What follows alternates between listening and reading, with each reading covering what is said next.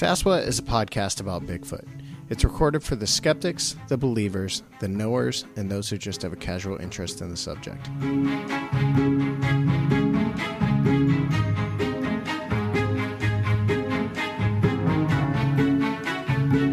For more information, visit saswat.com.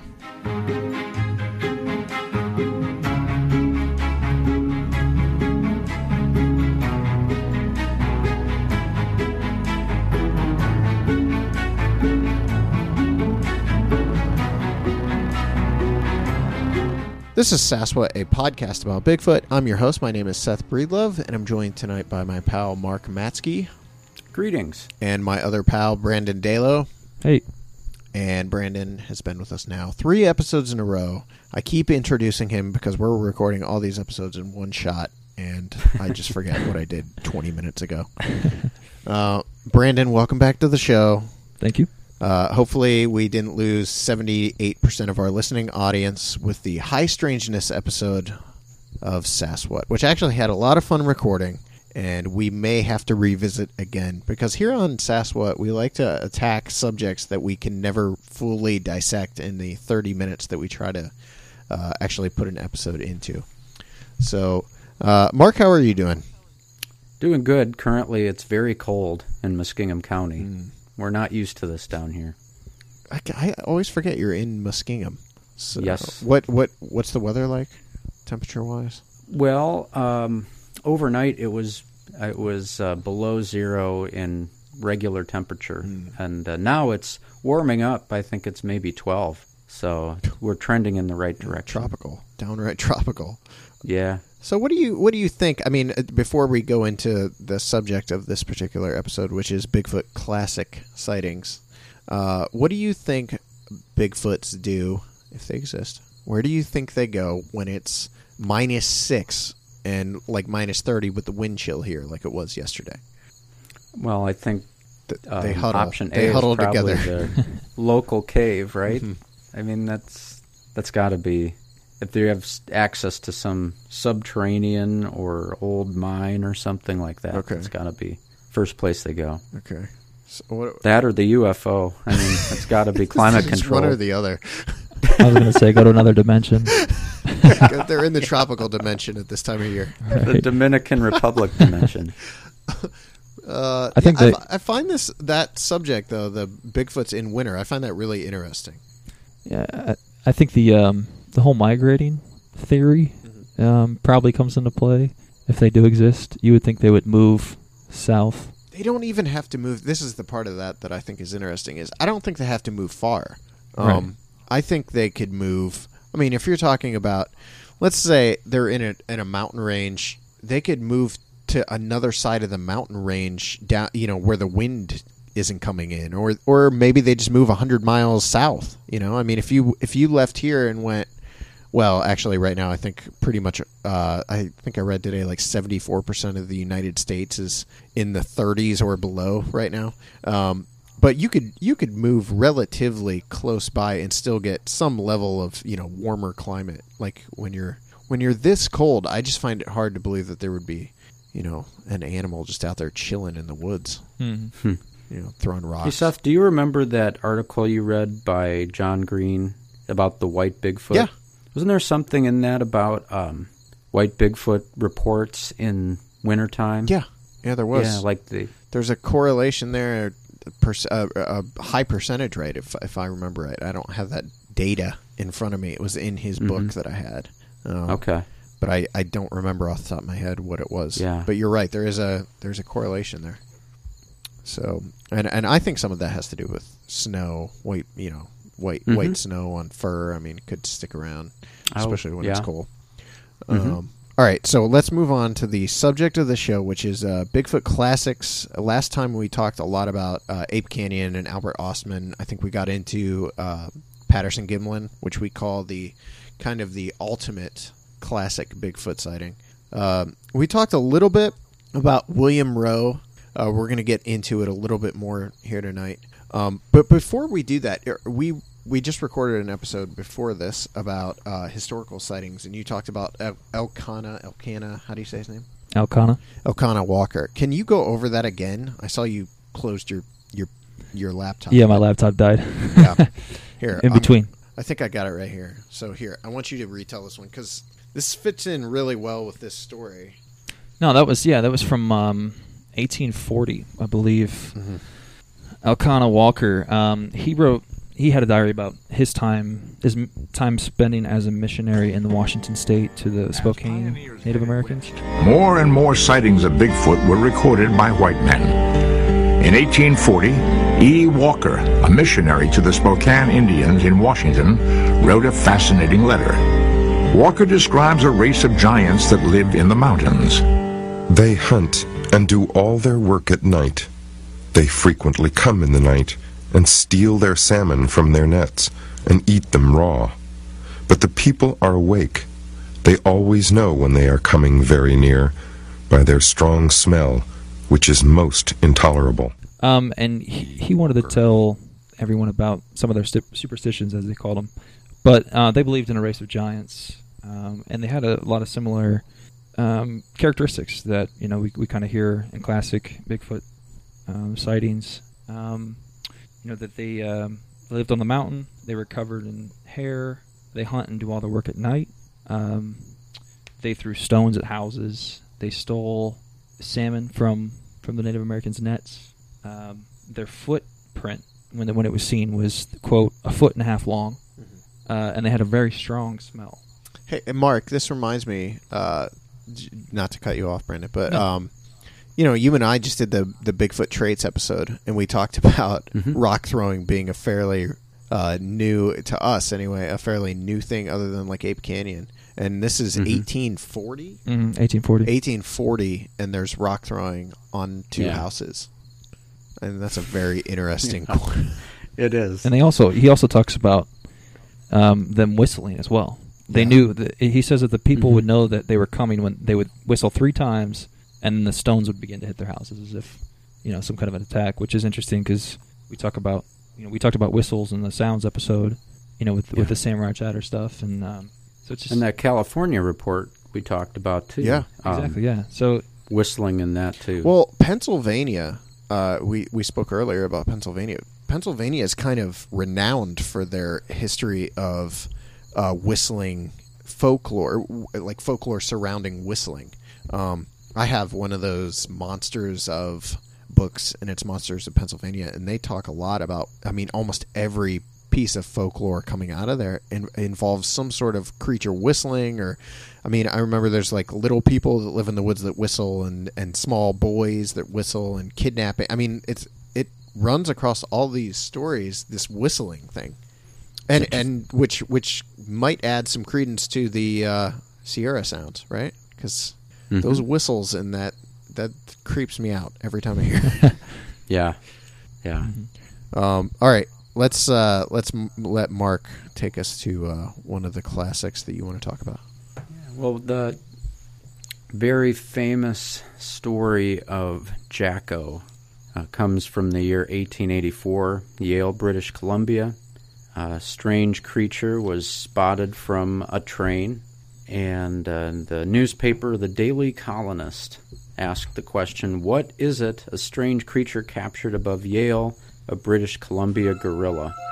In 1884, near the town of Yale, British Columbia, a strange creature was captured that some called a young Bigfoot. Nicknamed Jacko by his captors, it was said to be something of a gorilla type, standing about 4 feet 7 inches in height and weighing 127 pounds. Mysteriously, Jacko disappeared from a transport train and was never seen again. And as the train approached, they saw what they thought was a man lying asleep. The brakes were pressed, brought the train to a complete stop, and fortunately the train was ahead of schedule, so they had a little time to do this. The man on the track sprang to life. His body was completely covered with glossy black hair, about 1 inch long.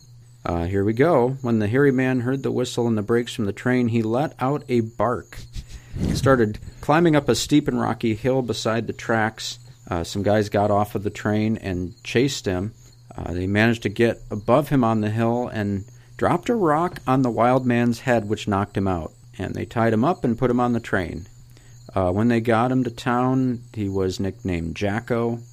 He had a keeper named George Tilbury who wanted to take him to London, England to exhibit him. And the details are even given about his diet. He liked berries and fresh milk, was not fed raw meat, as they thought it would turn him savage, quote unquote. Before the capture of Jacko, people who lived in the area had reported seeing something like him. Now, the thing that sort of balances this out and raises some question is that as quickly as Jacko made the headlines, he quickly disappeared. And another newspaper, The Guardian, in 1884, July 9, wrote, "The fact of the matter is no such animal was caught." But longtime researcher, and a lot of the people who listen to this podcast are familiar with the name John Green, noted that a man who lived in Yale, where Jacko was allegedly held captive, remembered hearing the story when he was a boy. His name was August Castle. He never saw the creature, but he remembers the tales told about it. And so I think Green on that point was just saying this was in the living history and memory of an individual. It doesn't mean it actually happened or it was true, but he seemed to have heard about that independent of the newspaper account. That is Jacko's story. Jacko is one of the stories that got me into the subject, too. What year was that again? That was 1884. Wow. So those late 1800 stories, they're fascinating. I mean, that one's awesome. Shades of it remind me a little bit of the Minnesota Iceman, which I think we talked about in the not historical, but the classics episode. I think we talked a little bit about it. Yeah, just in passing. Yeah. Not a whole lot, but we did. Yeah. All right, I'm going to have Brandon tell us about Bauman, which we have not gone over yet, but we need to. This is a favorite of many. Yeah, this is a good one.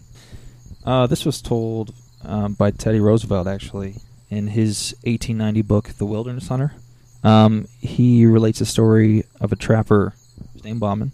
And basically, Bauman and his colleague, two trappers, they set out on a beaver hunt in the Bitterroot Mountains between the state of Idaho and Montana. And basically what happened is they set up a bunch of traps for the beavers, and then they kind of set up their campsite, build a fire, build a shelter, and they would come back to their campsite and find that the shelter had been demolished. And they had seen... Was the I'm sorry. No. Was the fire running, going at that point? Did they have the fire lit, did it say? I didn't see that. I need to find... Because I feel like I've read a few reports recently, historical reports and modern reports, where a Bigfoot might have put a fire out. Right, Mark mentioned one, right? I think you episode. did in the last episode. Yeah. Yeah, he picked up the sticks individually and whirled them around until they went out. Right, and when you were talking about that, I actually thought of the Bauman story because I feel like I did read somewhere that it was as though someone had kicked dirt onto the fire or something like that, but maybe in this particular recounting of it doesn't say. Mm-hmm. I could just be completely mistaken, which is 99% of the time. No, and they not only did they see their camp kind of ravaged and their shelter destroyed, they saw a lot of footprints all throughout the campground. The first night they kind of rebuilt the shelter, didn't think too much of it, and went to sleep. Later that evening, in the shelter, Bauman woke up and saw just a large body, is what he described it as, just a large body in the darkness there at the mouth of the lean-to, if you can imagine how scary that would be. Took his rifle, shot at it, doesn't know if he hit it. The thing ran off. As far as I can recollect, the rest of the story goes that the same night or the following night, they heard these wild screams in the woods next to their campsite, and found a lot more tracks throughout their camp. And so they finally decided to leave. And so they spent the whole afternoon collecting all of their traps, and Bauman and his partner separated. And Bauman actually caught a couple of beavers, so he was busy doing that. When he came back, he got to the clearing where their camp was and called out his partner's name and got no response. And so he ran up to the camp, found his partner lying there. The body was still warm, but he was dead. His neck was broken, and he had teeth marks on his neck. So he immediately grabbed his rifle, left everything behind, and ran as fast as he could out of there. So it's kind of an insane story. It is an insane story, especially the biting thing. Mm-hmm. It's not reported often. I don't know of any other Bigfoot biting someone reports. Mark, off the top of your head, anything Bigfoot biting someone? No, nothing. I got one. You know what it is? Minerva. Oh. It's the only thing off the top of my head I've got is the Minerva monster. It's the only biting story. Let's do the let's talk about William Rowe real quick, which I know we got a little bit into the last time, but I wanted to go back to it and revisit it. I'm actually pulling this story up on BigfootEncounters.com, which, if you haven't been, I really think it's a wonderful site. Bobby Short ran it, and she passed away last year, I believe. But it's a really good, one-stop shop for Bigfoot sighting reports and articles, and she did a great job of kind of putting all this stuff in place. But William Rowe, in October, this is 1955, apparently. For some reason, I had been placing it further back, but he was in Canada somewhere. I don't even know how to say this. Tete-Jean Cache? Does that sound right? Yeah, that's good. He was out hunting he had just actually killed a grizzly and saw a female Bigfoot. And again, we get into this, female description, very clearly a female, if you know what I mean. I mean, he talks about it having breasts, and he gave the crazy thing about this. I was just reading this last night, and I think I'm going to go ahead and read the bottom half of this because this is actually taken from a. Let me see. This was, what do they call these? This is this was sworn in front of the province of Alberta on August 1957, an affidavit. So this was an actual court document. So I want to read this a little bit because it'll kind of clue you into the fact that this isn't just some guy telling a pal, a story about seeing Bigfoot. He's describing the female, and he goes, and yet its torso was not curved like a female's. Its broad frame was straight from shoulder to hip. Its arms were much thicker than a man's arms and longer, reaching almost to its knees. That is a really common description, by the way. Mm-hmm. Its feet were broader proportionately than a man's, about 5 inches wide at the front and tapering to much thinner heels. When it walked, it placed the heel of its foot down first, and I could see the gray-brown skin or hide on the soles of its feet. It came to the edge of the bush I was hiding in, within 20 feet of me, and squatted down on its haunches. Reaching out its hands, it pulled the branches of bushes toward it and stripped the leaves with its teeth. Its lips curled flexibly around the leaves as it ate. I was close enough to see that its teeth were white and even. The shape of this creature's head somewhat... I'm just going to skip that. The head was higher at the back than at the front. The nose was broad and flat. The lips and chin protruded farther than its nose, but the hair that covered it, leaving bare only the parts of its face around the mouth, nose, and ears, made it resemble an animal as much as a human. None of this hair, even on the back of its head, was longer than an inch, and that on its face was much shorter. Its ears were shaped like a human's ears, but its eyes were small and black like a bear's, and its neck also was unhuman, thicker and shorter than any man's I had ever seen. Basically, eventually this thing noticed he was there and kind of took off. He almost shot at it, did not. He tried to track it down and thought he had come across a place where it had slept the night before. The thing I find so interesting about Rowe's encounter is how detailed he gets. This goes on. What I read there was a tiny piece. I mean, he describes length of hair on the body. He describes color of the eyes. He describes the ears, the nose holes. I mean, it's like the nostrils, not nose holes, but the nostrils. And then you get into things like the breasts and all that stuff. It's an insanely detailed report.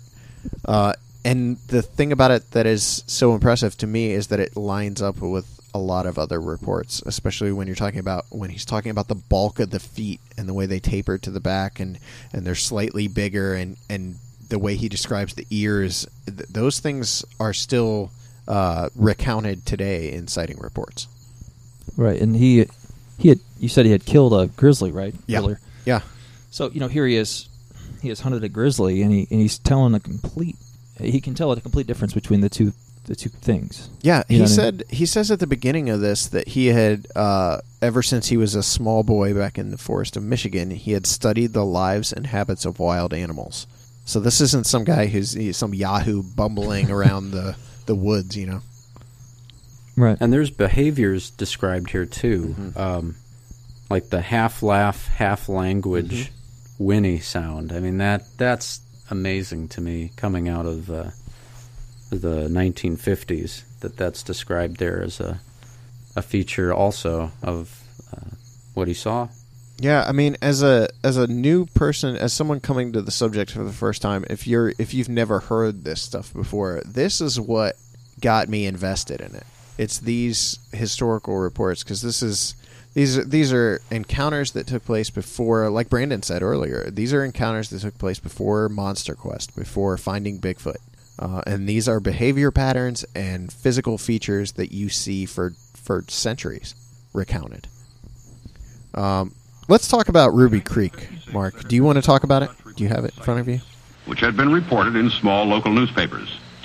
Mr. John Green, publisher of a newspaper at Harrison Hot Springs, British Columbia, began investigating some of these sightings. Here is John Green to report on a sighting he investigated in 1957. When I first came here in about 1957, it was still pretty well open. But all this has grown up since then. Now, what happened at that time was that Mrs. George Chapman, who lived in a house down by the river behind me here, she was in the house and the children were outside. One of them came in and told her that there was a cow coming out of the woods. So she looked out and she saw this man-like thing, but about 8 feet tall and completely covered with hair like a bear. And she knew it to be a Sasquatch. This was, quite a well-known thing to the Indian people. And she was frightened, so she took the children and ran down to the river and then through the graveyard, which is right behind me here, and came out just about here onto the track and then ran on down to Ruby Creek.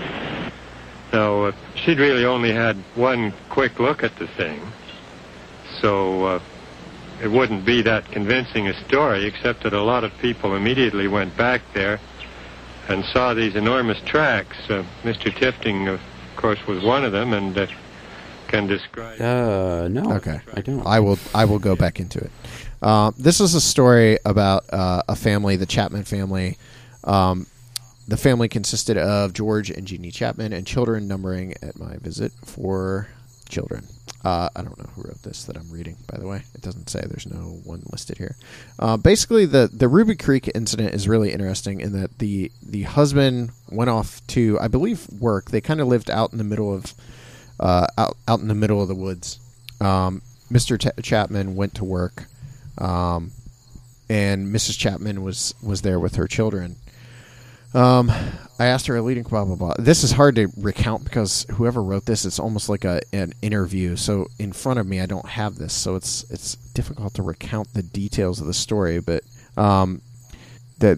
basically there was a Sasquatch that her and the children saw. There was. Do you remember what the incidents were surrounding this, Mark? Did it attack them? I know she was outside hanging laundry. That's like the big part of it that always sticks out to me. I don't think it attacked them. I just think it approached. Okay. And that was enough to terrify everybody and send them running. Okay, yeah. They ran into town, didn't they? They went did. and they found she recounted it being 7.5 feet tall. She said she could estimate its height by the various fence and line posts standing about the field. It had a rather small head and a very short, thick neck. In fact, no neck at all, really. A point that was also emphasized by William Rowe. George came home to find that they were gone. let me see. There's so many details here. When he reached his house, he immediately saw the woodshed door battered in and spotted enormous humanoid footprints all over the place. Greatly alarmed, for he, like all the people, had heard since childhood about the big wild men of the woods, thought he did not hear the sound of the Sasquatch till after the incident. He called for his family and then dashed through the house. He spotted the foot tracks of his wife and kids going off toward the river. He followed these until he picked them up. So that's the interesting thing there is the attack on the house after they're gone. Right. And I believe, hearkening back to Monster Quest, I believe on that episode of the Monster Quest where Dr. Meldrum and the other folks were out on that island and they had the rock throwing, I think that was the episode where they recounted this story. Because something about that battering in of the door, there's similarities there between what happened to that cabin that the doctor and those other men were staying in and this particular encounter. Might be completely remembering that wrong, though. It's the genesis of exists right there. Yeah. It exists before exists. It is, and it's encounters like this that I think inform the kind of monster report, right? Because it's this woman and her children, innocent. They see this giant monster. They flee. It destroys their house. I mean, Bigfoots really must not be fans of people's homes. I mean, with all the like rock throwing and battering indoors, it's an ongoing issue. Yeah. Or he hates laundry. Maybe it enrages him somehow. Now, this took place in the 1860s, I believe. Sasquatch. Yeah, I believe so. I can't get an exact date because, again, this report that I'm reading this from is incredibly vague. But it's definitely an older account. Do you have any last ones you want to get in here, Mark? Because we're about out of time. Yeah, I do. I have a report that should be a classic. I just don't think it's well known enough at this point. But it comes out of the 1940s, 1941, in Basket Lake, Manitoba. And this involves a man named Paul Shabaga, I'm not sure if I'm saying that right, but he was about 17 years old at this time. And this story was really uncovered by a Bigfoot researcher named Kurt Nelson. He visited Paul on a couple occasions and spoke with him by phone. And this was a hunting trip.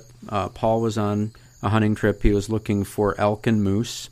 And he went to the west side of Basket Lake. He spotted a moose, and he fired a shot, and he hit the moose and followed the blood trail for about a half hour and saw the moose again and took another shot at it. He was about 45, 50 yards away.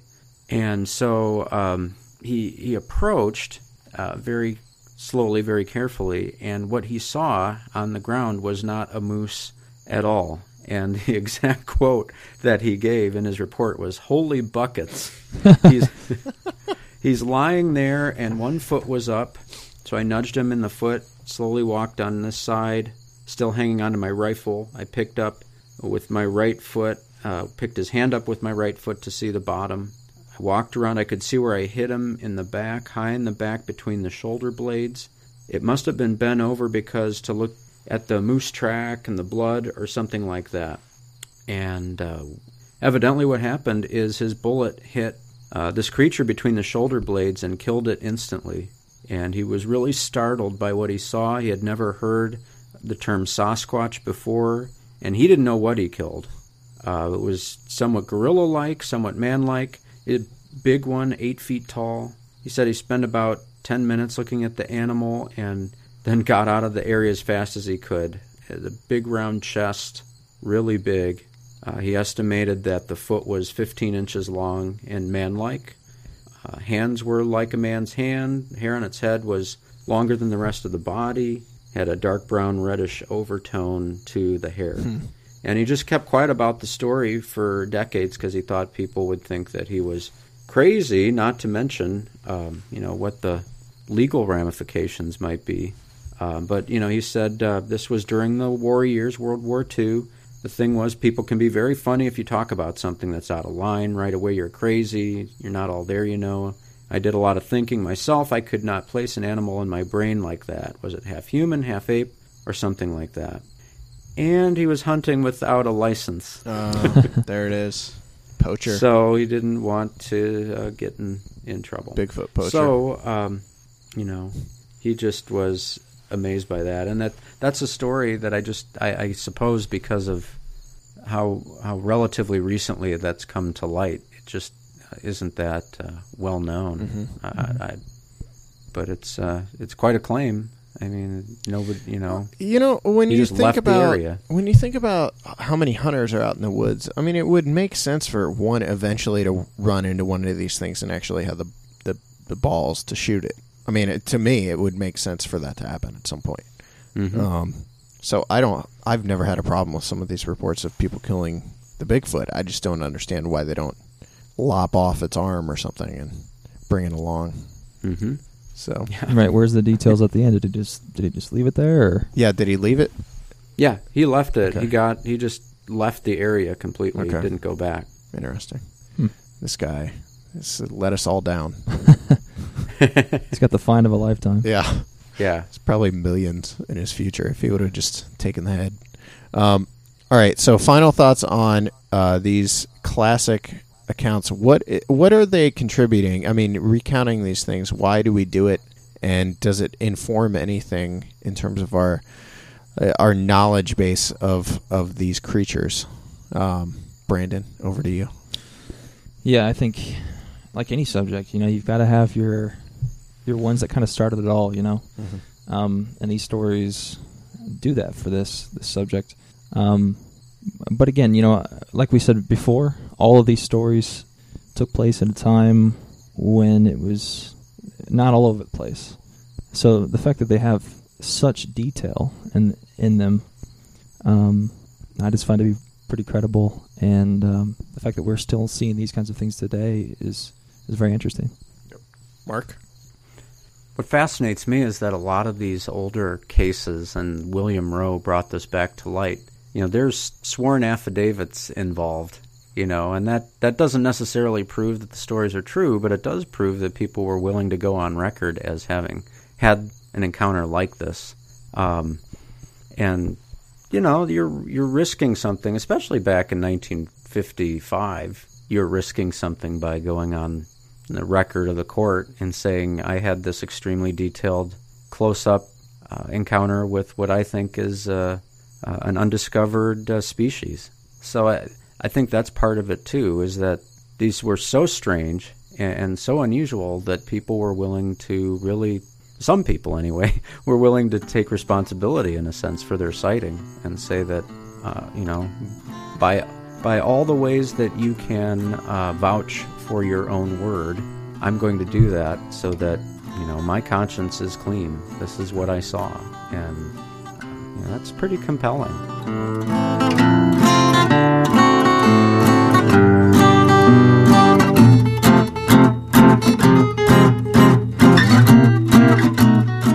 Join the conversation at facebook.com/sasswhat. Find us on Twitter by using the hashtag SassWhat, or you can find me on Twitter at SethBreedsLove. Mark Matsky is on Twitter at Reverend Matsky. Send your letters to sasswhatmail@gmail.com and leave us a rating and review on iTunes.